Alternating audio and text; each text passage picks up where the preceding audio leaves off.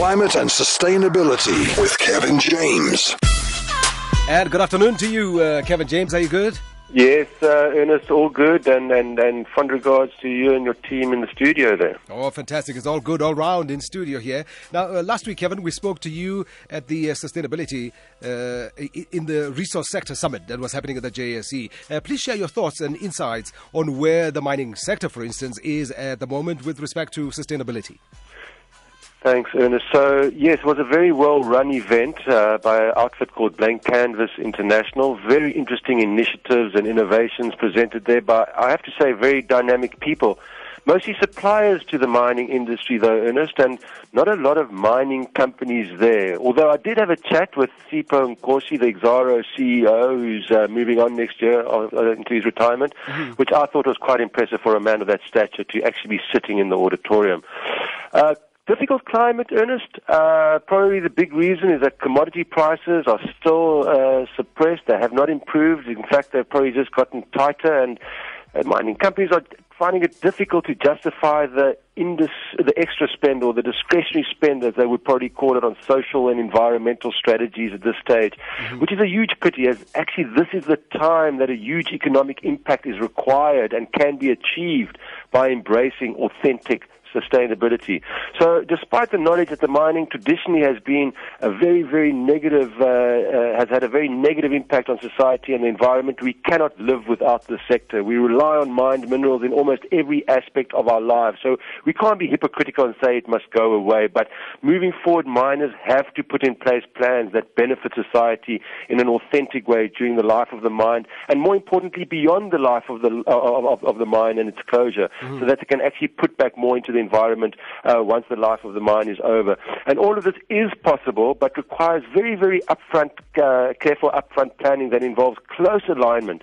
And I always said this, between not only mining, the one primary industry, but also the other one, agriculture, so that communities can benefit economically, not just from the jobs in the mines, but also through food and energy sovereignty and sustainable livelihoods beyond the life of the mine. So, this will give the miner license to operate, social license to operate, which was a big buzzword at the conference, in being able to do what they do in new territories, but also ensure harmony in South African and African mines, where communities don't feel that they're being exploited as they have been in the last couple of decades by the sector, as the social and environmental pressure cooker becomes greater and more efficient and valuable enterprises emerge. So trouble is right now, miners are so stressed with low prices, high levels of debt, that this is a tough discussion. But given the quality of the innovations and the strategies presented at the summit, I'm a firm believer that now is the time for mining houses to dive in and invest in this very, very exciting space. And maybe there's light at the end of the tunnel.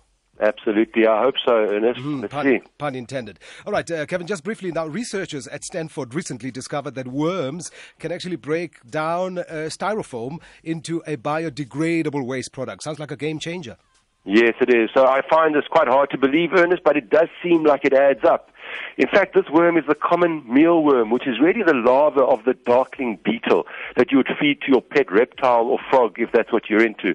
Well, apparently insects can survive quite nicely on a pure diet of styrofoam and leave only biodegradable waste behind, which is quite unbelievable, because if you know styrofoam, it takes about 500 years to decompose. So within 24 hours, these worms can work through about 40 milligrams of styrofoam, which is quite a lot, considering it doesn't weigh a lot, and turn half into CO2, which it would have done anyway with anything that they're feeding on. And then the bacteria in their gut can turn the other half of this into biodegradable droppings, which can then be used as organic fertilizer.